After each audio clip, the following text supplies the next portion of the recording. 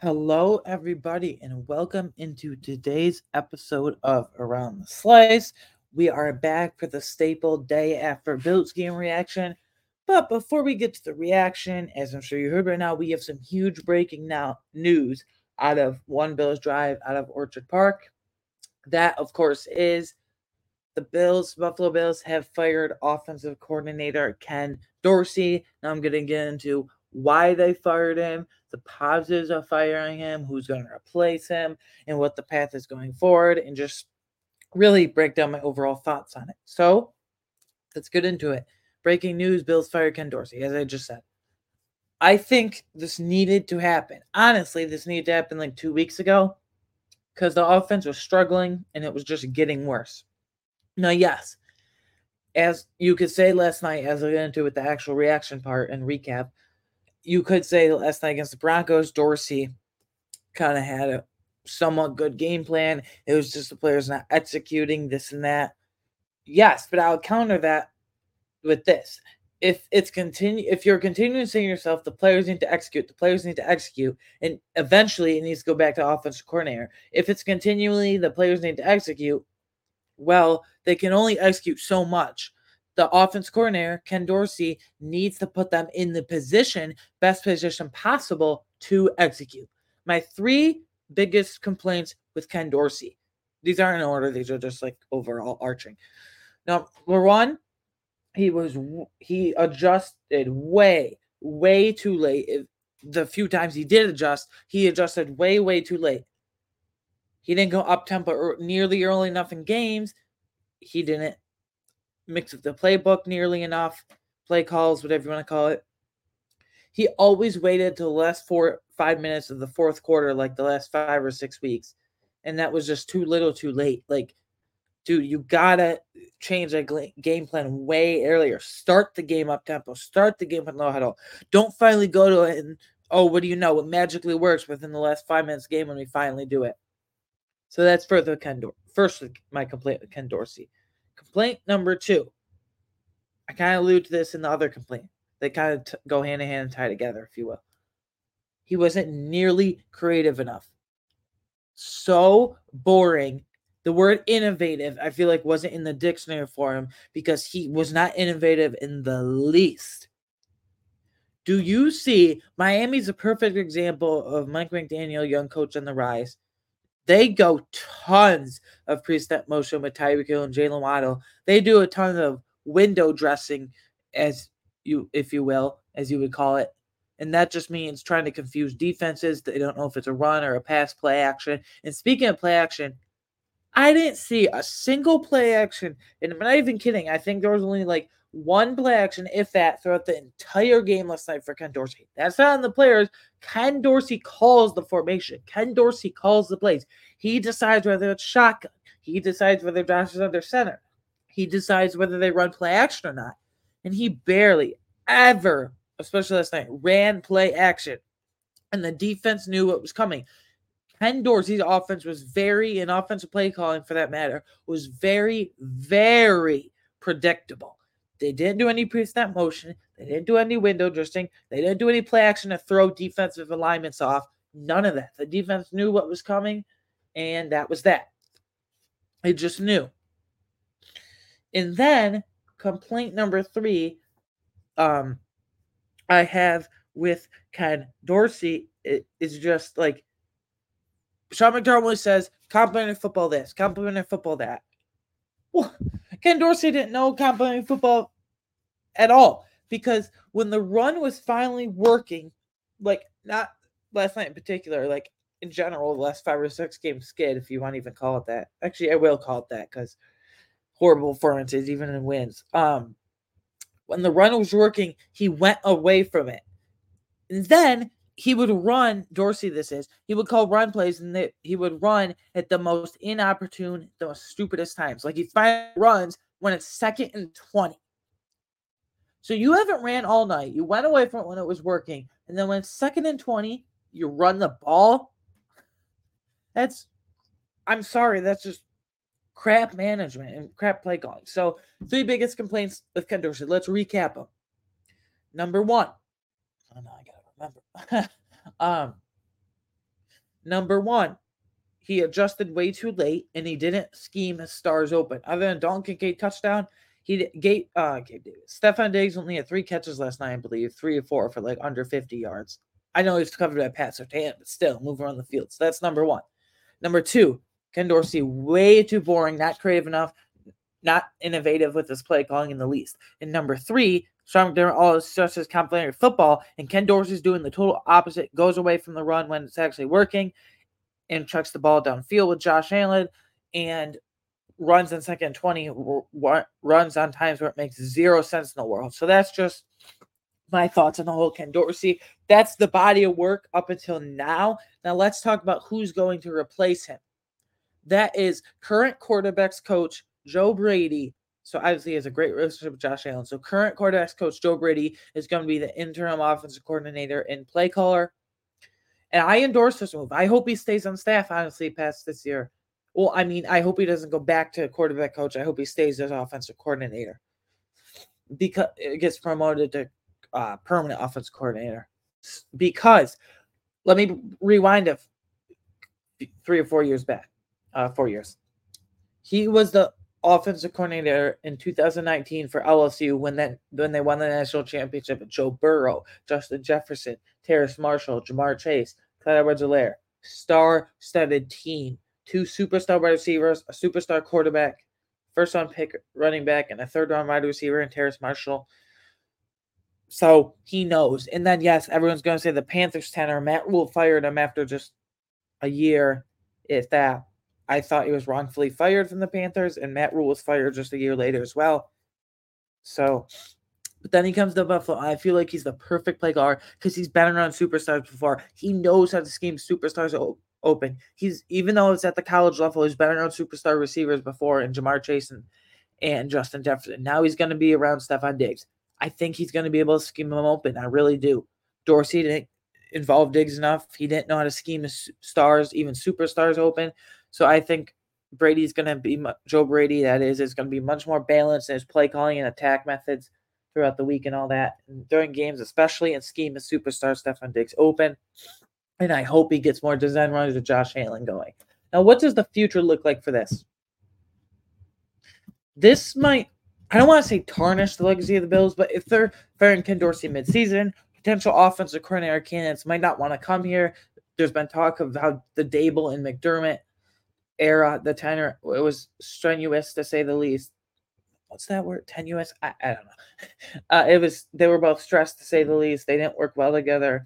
They didn't mix, if you will, towards the end. Just wasn't a good relationship towards the end. So there's been chatter of McDermott being hard to work with. So in that scenario, if there's no options, I really hope Joe Brady stays on as offensive coordinator. Now, as for Sean McDermott. Now, you're saying, how does Sean McDermott tie into this? First of all, he's the head coach. So before I get to who made this final decision this morning on firing Ken Dorsey, I want to get into McDermott, how it lists his defensive coordinator duties. This has been my season. This has been when they started the skid, my big topic of concern, if you will, significance, if you want to even say that I think Sean McDermott needs to hire an actual defensive coordinator next year. Whether that's promoting one of Al Holcomb or Eric Washington or even Bobby Babich, preferably Al Holcomb because he has a ton of experience, or an outside hire, whoever it may be, I think he has to get an actual defensive coordinator. Because obviously, yes, Andy Reid calls the plays for the Chiefs. Awesome coach. Sean Payton calls the plays for the Broncos. Awesome coach.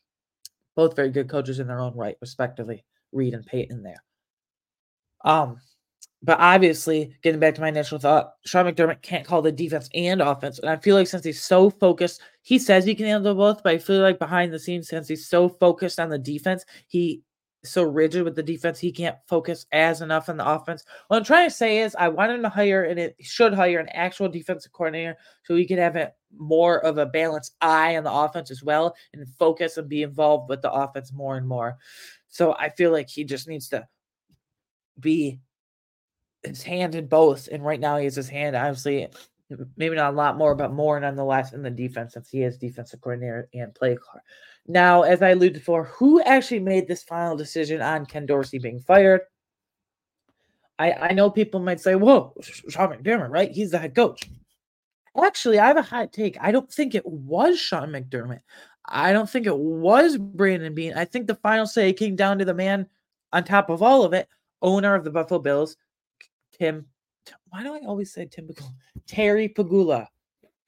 Um, yeah, I think him, not Sean McDermott, not Brandon Beane, owner, man up top, Terry Pagula. Because if you take the nuggets that Sean McDermott said last week, he was asked by multiple media members multiple different times over multiple different days, is there going to be a change in Ken Dorsey's role? Is there going to be a change in offensive play calling? Are you considering doing this with Ken Dorsey, that with Ken Dorsey? He goes, no. The explanation just flat out, no, multiple occasions. So that's why I think this wasn't McDermott's call. Sure, maybe he had a tiny hand in it or a small hand that is, but I don't think this was McDermott's call because he was so focused on not changing Dorsey's role. He was so loyal to Dorsey. He defended him press conferences and all that. He didn't get snarky or anything, but no, we're not changing this or that. I think this really did come down to Terry Pagula up top and say, Sean, this is falling off the rails. You need to make a change and you need to fire Ken Dorsey. Like, you need to, he probably has to wake up, but like, you need to fire Ken Dorsey or something's going to have to happen. Maybe you get fired too. Maybe not that far, but I think this really did become Terry from Terry Pagula. So that's just what I think on the whole Ken Dorsey situation. So what did I talk about? I broke down what I think of Ken Dorsey being fired, how it affects the offense, the body of work up until now, my three biggest complaints of Ken Dorsey, who takes over, who is Joe Brady, what's he about, and then my future as it relates to the future as it relates to Sean McDermott and the future as in who's going to be calling plays next year and onward and who this came down from, which again, I do think it's Terry Pagula based on Sean McDermott's comments and just how this team is operating, kind of, let's be honest, falling off the rails. So anyway, so that's the little Ken Dorsey talk there. Let's get into this actual game, the recap big chunk of the episode today and around the slice. So unfortunately, Broncos beat the Bills 24-22. They lost in the most heartbreaking fashion possible. This is really emotional to talk about. Really hard to talk about here. I'm gonna go over it quick, but basically, here's what happened. The Broncos march on down and they throw it up to Jerry Jeudy, and Taron Johnson gets called for PI. Now, I'm a guy that has been, the refs have been horrible for the Bills the last handful of games. The refs have been this, the refs have been that. I've well documented on this podcast. I do think it was a PI, defensive pass interference by Taron Johnson. He's on an island one-on-one with Jerry Jeudy, and he basically has his hand on his chest, preventing him from catching the ball because he would have caught it. So anyway, and then the Broncos line up for a field goal. Will Lutz, the field goal kicker, misses it. But this is the sad part. But the Bills have 12 players on the field defense. Terrell Bernard's trying to get off or on, whatever it is, get off the field at the very last second, and he didn't get off in time. And that's just inexcusable. And then they give him 5-10 more yards. 10-yard penalty, I think it was. And Will Lutz makes it with ease right down the middle, and they win 24-22. I'm not afraid to admit this. There's only been 2 times that the Bills have made me cry in my fandom. First, 13 seconds. We all know that. I will never, ever get that out of my memory, unfortunately. And this was the second time they made me cry. This was heartbreaking, especially because I knew going to 5-5 and the landscape of the AFC, let alone the landscape of the whole AFC, it was over. Like in the AFC, you need probably 11, 10, maybe even probably 11 to get in the playoffs as even a wild card team, and it's over. Teams like the Texans are heating up with CJ Stroud. The Steelers don't look overly impressive in any game, but they keep on trudging along and winning somehow. The Jets are somehow still in it with Zach Wilson. The Raiders, Antonio Pierce has motivated them. Devontae Adams is happy again. And the Bengals and the Browns and the Ravens, the whole AFC North is just the juggernaut. So right now, you're like the 10th or 11th best team in the AFC. So that's why I kind of broke down last night and cried, because I don't want to get into it further, but I mean, I knew it was over. This was it. If we had lost, game over, our season's done. And I truly do feel, I don't know how you guys feel about this, but I truly do feel that the pressure has finally gotten to the Bills for the last 4 years. Super Bowl this, Super Bowl that, Super Bowl or bust, blah, blah, blah. Feel like it's caught up to them. They finally reached a breaking point I feel like it's going off the rails. I feel like this whole thing is coming crashing down right in front of our eyes. And I feel like that rest of the NFL has finally caught up to them. Just like I said, their offense is predictable. Josh Allen is playing some of the worst football in his career. The numbers don't say it, but if you watch the games, he is. Well, of the Josh Allen elite era, throw 2018-19 out the window, but 20 through 23, he is. It's sad, but I think it's finally caught up to him. And this team, I'll keep saying it, they just look so uptight.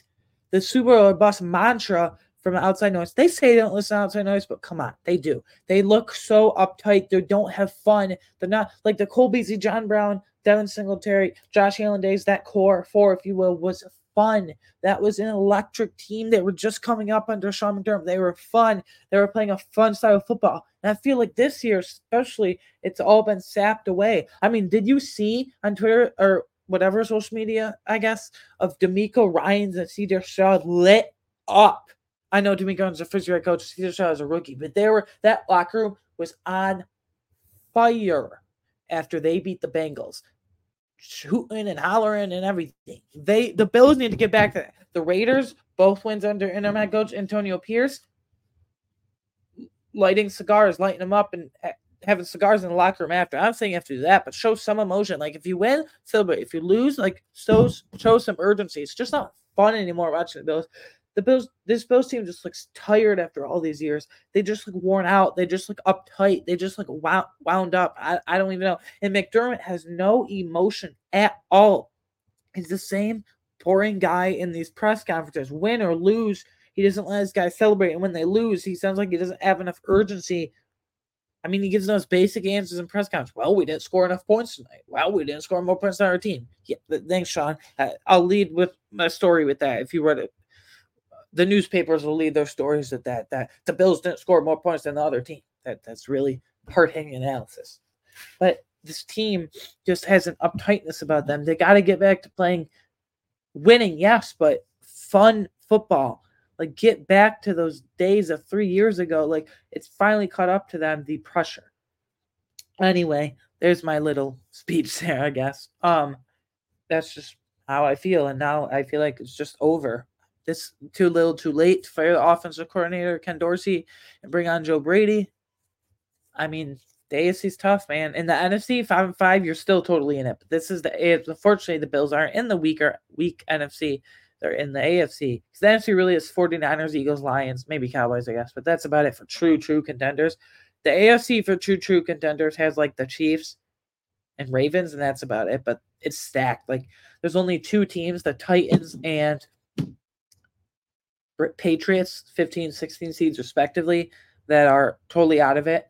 They both have two wins for the Patriots, 3 wins for the Titans. What was I saying? And 1 through 14 are totally in it in the NFC. They all have 4 wins at least, so this is not good, guys. Anyway, if it sounds depressing and it's like this, I'm finally coming into realization that this season is over, because I am like sad about this. Like, oh geez, you build your career around talking about this team. Like, not to make this emotional or anything, but you build your career around talking about this team. You build your life around rooting for this team. Like, I'm about to turn 20 years old. I got into football when I was about 11 or 12. So for 8 or 9 years, give or take, this team, the Buffalo Bills, have been my life. Like, they're my favorite thing in the world, like, other than my family, obviously, but they're my favorite thing in the world. Like, I love talking about them. That's why I created this podcast. I love rooting for them. And, like, every Sunday, they just give us this boring, or I guess Monday, they give us this boring product. They don't deserve to be on prime time. It's just, I don't know. This team has just lost focus. This team just looks crumbled. They just look devastated. I don't know. When you build a career and root for a team for so long, it's just unfortunate for every year for it to end this way. We're so close here, so far away every single year. Losing the AFC Championship, losing the divisional round, and then your season's already over in after week 10. I mean, let's face the reality. It is. So anyway, getting on my soapbox, let's talk about the actual game. Bills enact is pregame now. Safety Mike Hyde and cornerback Christian Benford. I don't think I said it on here because my episode was before they were ruled out. But, like, for a team that already doesn't have Daquan Jones, starting defensive tackle, starting linebacker Matt Milano, starting corner Trey White, a depth corner as a former first round pick Kyrie Elam on IR, and then Ed Oliver has missed a game. Greg Rousseau has missed games. So you have intermittent injuries there as well. AJ Klein and Bale Inspector have missed a game. There's not a single player. Once again, the only player that hasn't missed a game on this defense, and I'm not even kidding, is Taron Johnson. Like, he's been the picture of health. And yeah, linebacker Balen Spector, defensive tackle Puna Ford, offensive lineman Jermaine Fetty and Alec Anderson. Who cares about Fetty Anderson? But linebacker Balen Spector, I guess they chose to go with experience in this game because they knew what the season was at stake for AJ Klein. I am hoping though Balen Spector can be like the next Tyler Matakavich for us, a special team stalwart for like the next 5 or 6 years. He signs like after his rookie deal's up, he signs like 1 or 2 year deals to stay on this team every year for special teams purposes. But Puna Ford, I'll get into this later. I just don't understand like what the purpose of him bringing in. He's only played like 2 games this year. Injuries. Cam Lewis got banged up at the end of the game. Did not return to this game. Did not return to the game at all. It was like the second to last series of games, so I guess it wasn't too dramatic of an injury. I think it was another one of those stingers. He hasn't missed any games, which is good. But he's a special teams ace. He's one of our special teams gunners, along with Serran Neal on our team. He can play outside corner, although he hasn't done it since UB in college. University of Buffalo, so a local kid again. Outside corner, slot / nickel corner, so Terran's back up, and then strong or free safety, preferably free. But he's a hard-hitting kid too, so he's been a staple on this team for special teams reasons. So stock up. Now this is the positive part, and then unfortunately we gotta get back to negative. But stock up. Running back James Cook, 12 carries, 109 yards, and he also had 2 catches and 11 yards. And he did have a fumble. He actually had 2 fumbles, but the first one was totally on him. Very first play of the game, literally 10 seconds in the game, he fumbles, turnover. But luckily, the Broncos only got a field goal out of it. And what was I saying? And then the second fumble, he had like a 40-yard run, and he lost the ball, but it bounced off the ground right up back into his arms. He would have easily had a touchdown if he didn't have ball security issues there. So that's James Cook. I'm going to talk about like the whole Sean McDermott, the whole Sean McDermott treatment, like how he basically said benched him for 16 plays and all that. But that lit a fire under him apparently because he was back and effective. Now running back Latavius Murray, 9 carries, 68 yards, 1 touchdown on the ground, and 2 catches for 1 yard. I've not been a fan of Latavius Murray for multiple weeks now, for a handful of games. Because I kept stressing he can't even do what he's brought in to do. Like, you handed off to him on 3rd and 1 and try to ice the game against the Bucs on that Thursday night football game a couple weeks ago on Prime Video, and he got tackled behind the line for a 2-yard loss. He just need to fall forward for 1, and he did that a few different times. But I don't know if Leonard Fournette gets elevated the next week or two because they have James Cook and Latavius Murray leading the way. Tight end Dalton Kincaid, 5 catches, 51 yards, 1 touchdown. And yes, he leaked out of that. He leaked out of the backfield or whatever you want to call it, and basically just ran through the defense. No one even saw him in that 1 touchdown. But again, it was too little, too late. Like, I know it was only a 2-point loss, but once again, Ken Dorsey's scheming his stars. Dalton Kincaid's not a star across the league, but for this Bills team, he's a budding star. So I'll just call him that. Ken Dorsey can't scheme his stars early enough and scheme his guys open. But Kincaid, awesome. And then linebacker Terrell Bernard, 13 tackles and 1 sack. He did have a concussion coming into tonight. Thank God that didn't look like he was being affected because Marvin Mims probably would have destroyed us in the slot, or Lil Jordan Humphrey, I guess. And Javonte Williams, which he did destroy us, by the way. He had almost 100 yards rushing. He had like almost 50 yards receiving and a receiving touchdown. But linebacker Terrell Bernard was good. A few defensive linemen, defensive end Leonard Floyd, 3 tackles, 1 tackle for loss. Defensive end Greg Rousseau, 6 tackles, 1 sack, 2 QB hits. Now, I think Greg Rousseau is still having that foot injury linger, but for the last handful of games, last like 4 or 5 games, let's say, he did actually miss the game because of that foot injury way earlier in the year. But it looked like it had affected him. When he came back, he was playing through an injury. but it sounds like he's finally shaking that, and maybe a little bit, but he's still getting back. But it sounds like he's finally broke through the mold, if you will. And then last defensive end, AJ Epinesa, who recorded 3 tackles, 1.5 sacks, and 3 QB hits. He's up to 6 sacks on the year. If he gets one more, he'll beat his career high, which he had a very quiet 6.5 sacks last year. I still think he's going to price himself out of Buffalo. I would like to see him play more, though, but maybe it's like a Tremaine Edmonds situation. Not nearly as much money, but like he'll probably price it. I'm willing to go up to like $8 million with AJ Epinesa. Well, if he wants like more than that, especially double digits, it's not going to happen. Defensive tackle, Oliver, 4 tackles. Now, I know he didn't have many QB pressures or whatnot, but he was winning his one-on-ones, especially in that first half, consistently. He was bulldozing guys, whether it was double teams, but mainly one-on-ones. He was pancaking offensive linemen to the ground. The Broncos' offensive line didn't really play that well. Excuse me, I was covering my mouth. The Broncos, what I was saying, the Broncos' offensive line didn't really play that well. I know we only had 4 sacks tonight, but we should have had probably like 7 or 8 because there were multiple pressure looks that we just didn't finish. Corner Rasul Douglas, 6 tackles and 1 fumble recovery. He played physical, even though Cortland Sutton had that magician touchdown, but dragged his feet. I don't know how, but that was Taylor Rapp. Horrible coverage. Not horrible, but it was pretty bad. Rasul Douglas coming in, fresh face, if you will. So 6 tackles, 1 fumble recovery, and then safety Jordan Poyer, 9 tackles. After he kind of quote unquote struggled in the first 3 games of the season, he's bounced back. People were questioning if this is worst season of his career. We're seeing a Buffalo Bill, and clearly that was an exaggeration. So, and then defensive coordinator Sean McDermott is stuck up. Now, I don't want to get my words. Don't twist my words here, or don't get my words twisted here. I should say. There is 2 Sean McDermotts I'm looking at. Sean McDermott, the defensive coordinator, and Sean McDermott, the head coach. Sean McDermott, the defensive coordinator, big stock up. Yes, the defense petered out the last couple drives, but they were tight. What do you expect? That helped up. They have to bail out the offense every freaking second. But Sean McDermott, the defensive coordinator, although he did blitz way too much for my liking at the end, he had these guys flying around. He had these guys pressuring Russell Wilson every 2 seconds. Although they couldn't get him on the ground, he had him pressuring. He had the quarterbacks in coverage to make a play. Although I don't like that Taron Johnson was on an island way too much throughout the night in the last handful of games, 1-on-1. But I thought Sean McDermott, defensive coordinator, was very aggressive and very good.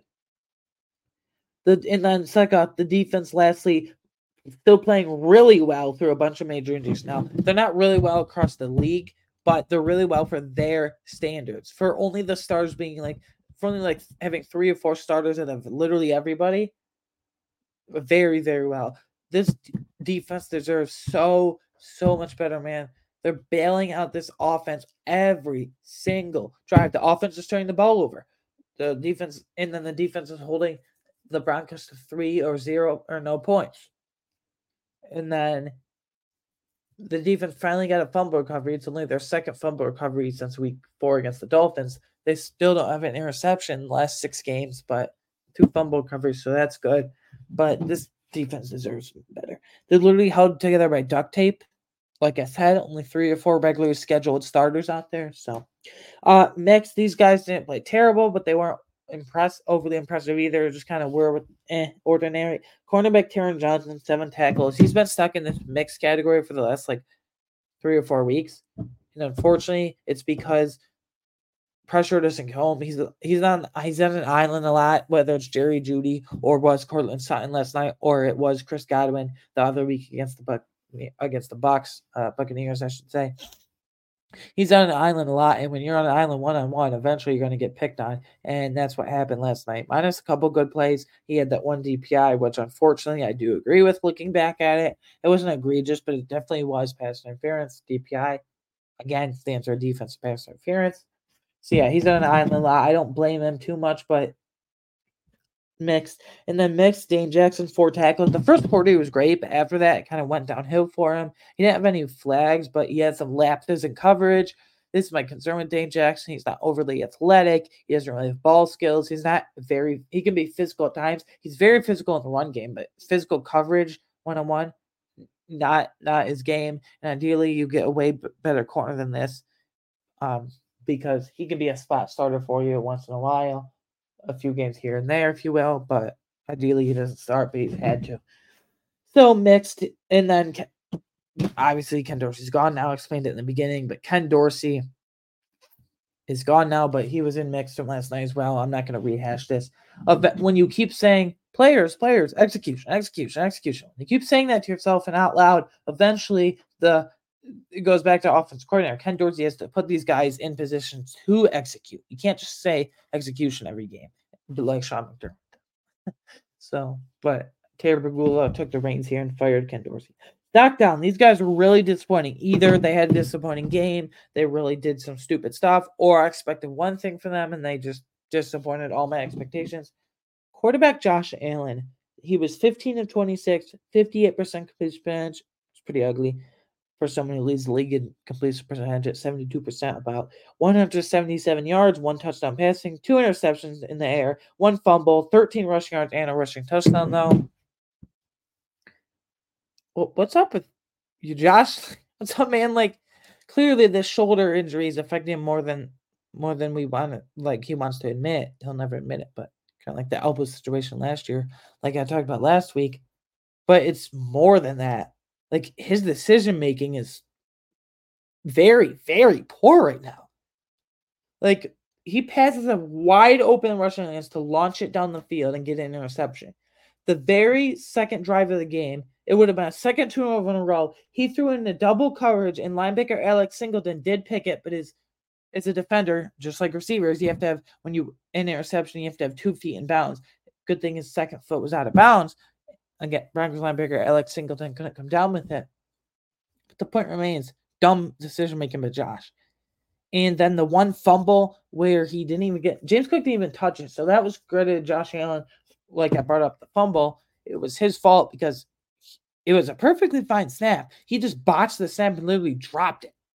And the Broncos got on it. And then Josh Allen would have had that iron dug at Alex Singleton, but he threw in a triple coverage again, and it was almost intercepted again. And then on 4th and 2, now, yes, Ken Dorsey, first of all, we shouldn't be throwing to Khalil Shakir. We shouldn't be trying to get 15 yards when we only need 2. Make it so hard on yourselves. But if you want to do that, fine. Josh Allen rolls out. He had Khalil Shakir wide open. That would have been a 20, 25-yard gain. The first down wouldn't even been a question. And he just oversails them. And then on 3rd down, he oversailed Diggs earlier in the game, too. He had to punt. Josh just looked totally inaccurate tonight. He just looked totally... I don't know what the word is. He just looked totally frazzled, I guess. I don't know, but I'm getting concerned here. And he already has 11 receptions through 10 games. He had, let's see, in 2021, he had 12. In 2022, he had 14. And he's leading the league right now at 11. Keep this pace up, he'll get to like 19 or 20. I mean, come on, man. Got to be better, Josh.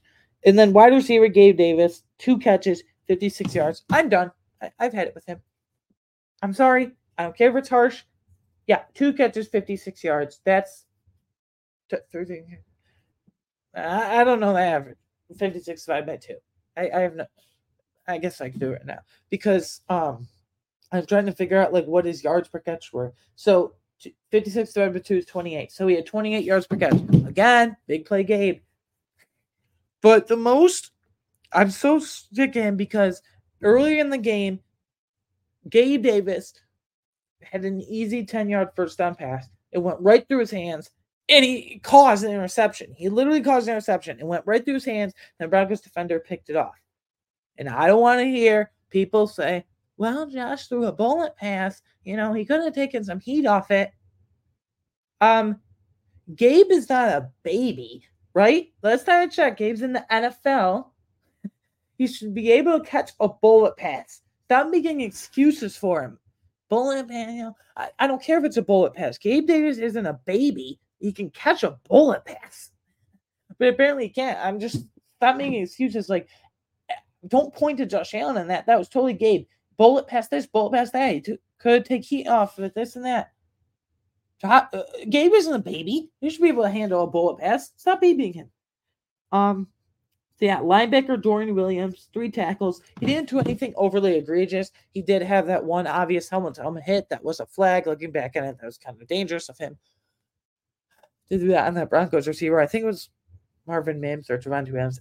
Doesn't matter. Anyway, but other than that, that was really egregious. But other than that, I didn't have anything too egregious, but he had the tremendous problem once again where he takes bad angles and he tries, when they sub him in for Tyrell Dodson, he's a tackling machine, but he over pursues like Edmonds did in Buffalo. And sometimes he takes really horrible angles, not just bad, horrible angles, and just whiffs.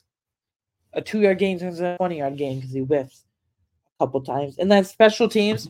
What the hell is going on here? This has been an underrated part of this slump for the last handful of games.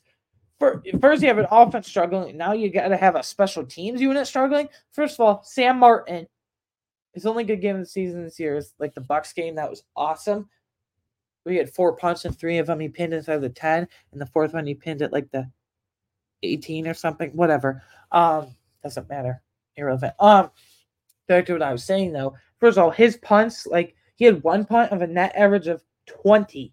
Like he had 3 punts, I believe, and the third one was a net average of 20. Whew. That's not going anywhere. And every punt he had only got to like the Broncos 30-yard line, but then the Bills missed multiple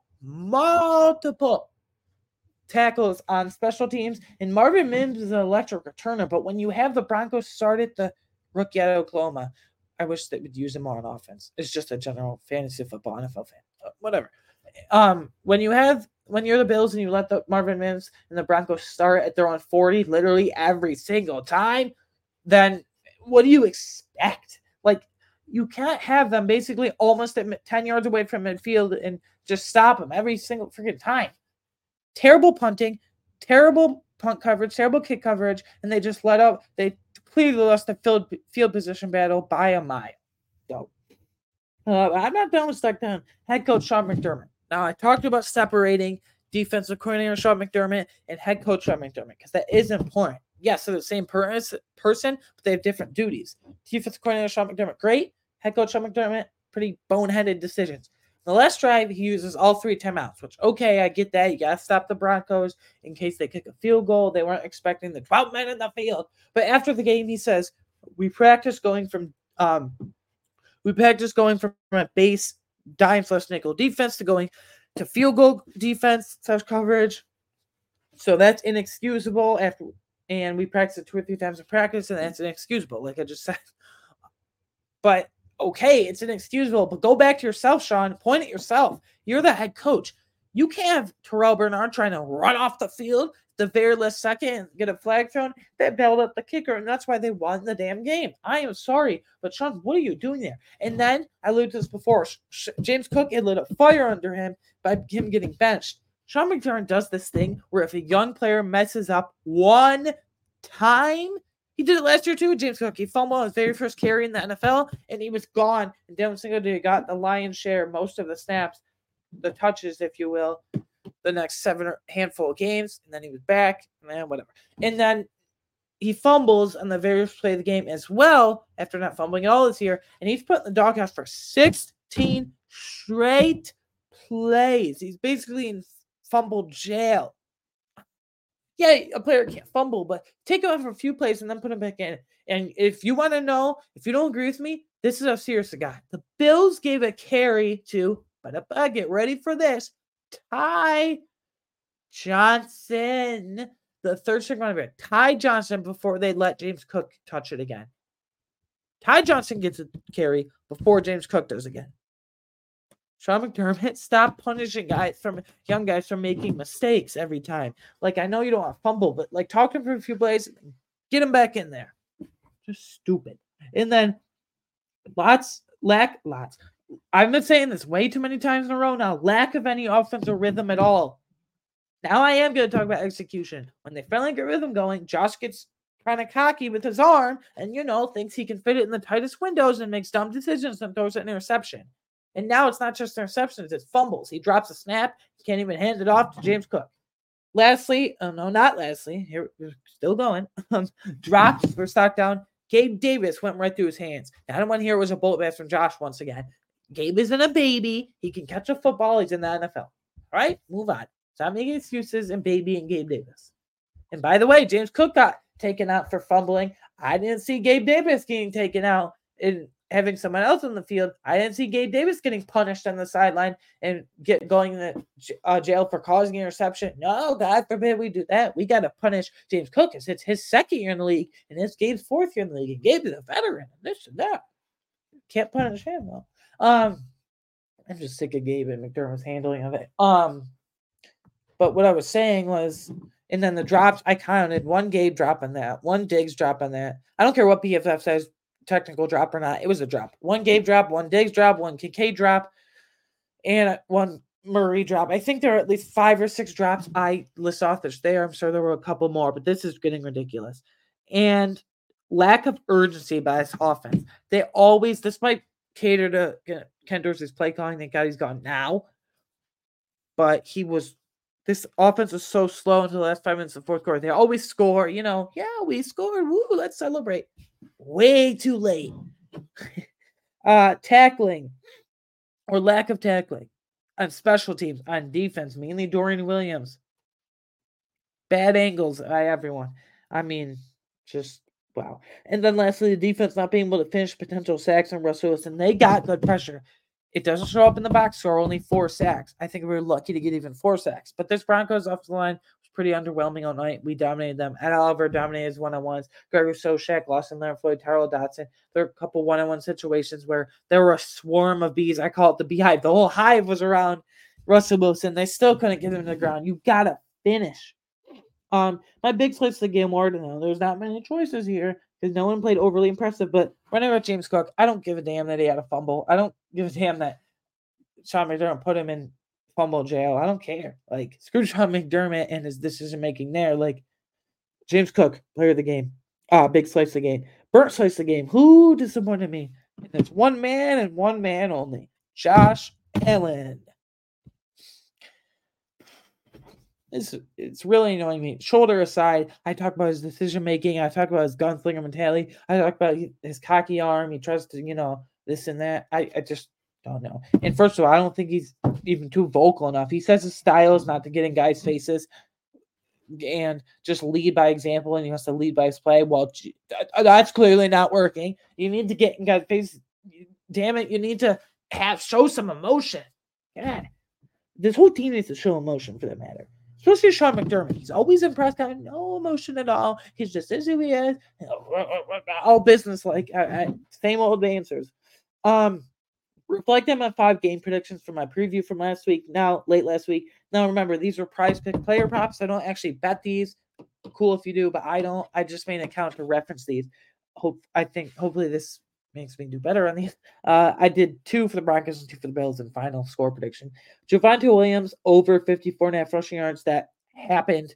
I mean, he had 73, 83, so well over happened. Cortland Sutton 44.5 rushing yards. Now this didn't happen by much. He had 53 receiving yards, but that Cortland Sutton over 44.5 receiving yards happened. And then 2 Bills ones. Josh Allen over 31.5 rushing yards. Didn't happen. I hope Joe Brady has more design runs in the playbook for him. But Josh Allen's got to just say, F it, I got to scramble if my guys aren't open more often. Get back to alien that you are, because he passed open multiple rushing lanes, especially last night. And then Khalil Shakir over 36.5 receiving yards. Didn't happen. This would have happened probably if Josh Allen had hit him on that 4th and 2. I don't even know why we're going 15 yards down the damn field on 4th and 2. Sorry. I don't know why we're going 15 yards on 4th and 2. Make it so hard on ourselves, but Khalil Shakir would have easily had that. Josh Allen would have hit him. Bills win the game 30-24. This didn't happen. The Broncos won 24-22. Defense was animating. Offense, especially sucks. Offense, clueless. And then final thoughts / questions. I only have 5 this week because I'm just sick of talking about this team. These are about certain position groups, certain players, certain situations, I guess. Just overall thoughts, as it says. Josh Allen's bonehead turnovers need to stop. Plain and simple. Last week it was just interceptions. Now the fumbles are getting involved. Can't even handle a damn snap. Turnovers need to stop, man. Like, I don't know what to tell you. He has 11 receptions, like 4 fumbles in the year, so that's like 15 turnovers in total. I don't know. His decision making is one thing, but I don't know. And my question is, I am so scared to say this because I haven't even thought about this, but has Josh Allen peaked as a QB under this current Bills regime? Have they gone as far as they can with this Bean and McDermott Pagula relationship from top to bottom? I don't know. I don't know. It's something to ponder for sure. I've had it with Gabe Davis. He can be somebody else's problem in free agents this offseason and get overpaid by them. Someone's probably going to give him, $14 or $15 million per year, and I'm not comfortable giving him over 10. If he wants more than 10, see you later. Don't let the door hit you on the way out. I'm sorry, but people need to stop babying him. I don't care if it's a bullet pass. Once again, that just makes it so frustrating that people would even say that it was a bullet pass. This is the NFL. Gabe doesn't need to be babied. He's a big boy. He can catch a pass. So, yeah, he could be someone else's problem and get overpaid by that. Von Miller's lack of explosiveness and playing time continues to concern me. He's still not even starting yet, which is fine, but they're giving him so much playing time. Well, not like so much, but he's playing over AJ Epineza in late game situations. And Von Miller is better than Epineza, but not this year. Epineza has proven that he needs to be in there more. His snaps has dropped significantly since Von Miller has been back, and I don't know why they didn't utilize Von Miller's 3-week practice window. Once you open a player's practice window, they have a time of 3 weeks to be activated off IR. They opened his practice window, and he played right away against the Jaguars. Next, I really don't understand why Poona Ford continues to be inactive every game. He deserves snaps and playing time over Tim Settle at the very least. Tim Settle's doing nothing. I don't even know what they brought Poona Ford in for. This team is not making the playoffs. It's not happening. The season is over. It's a wrap. Ken Dorsey fired too late. Everything's too late. They're 5-5. I just explained the landscape of the AFC, and it's a tough pill to swallow, but that's just what happens. Anyways, guys, thank you for listening to today's episode around the slice. You can follow me on Twitter personally at AWeingartner13.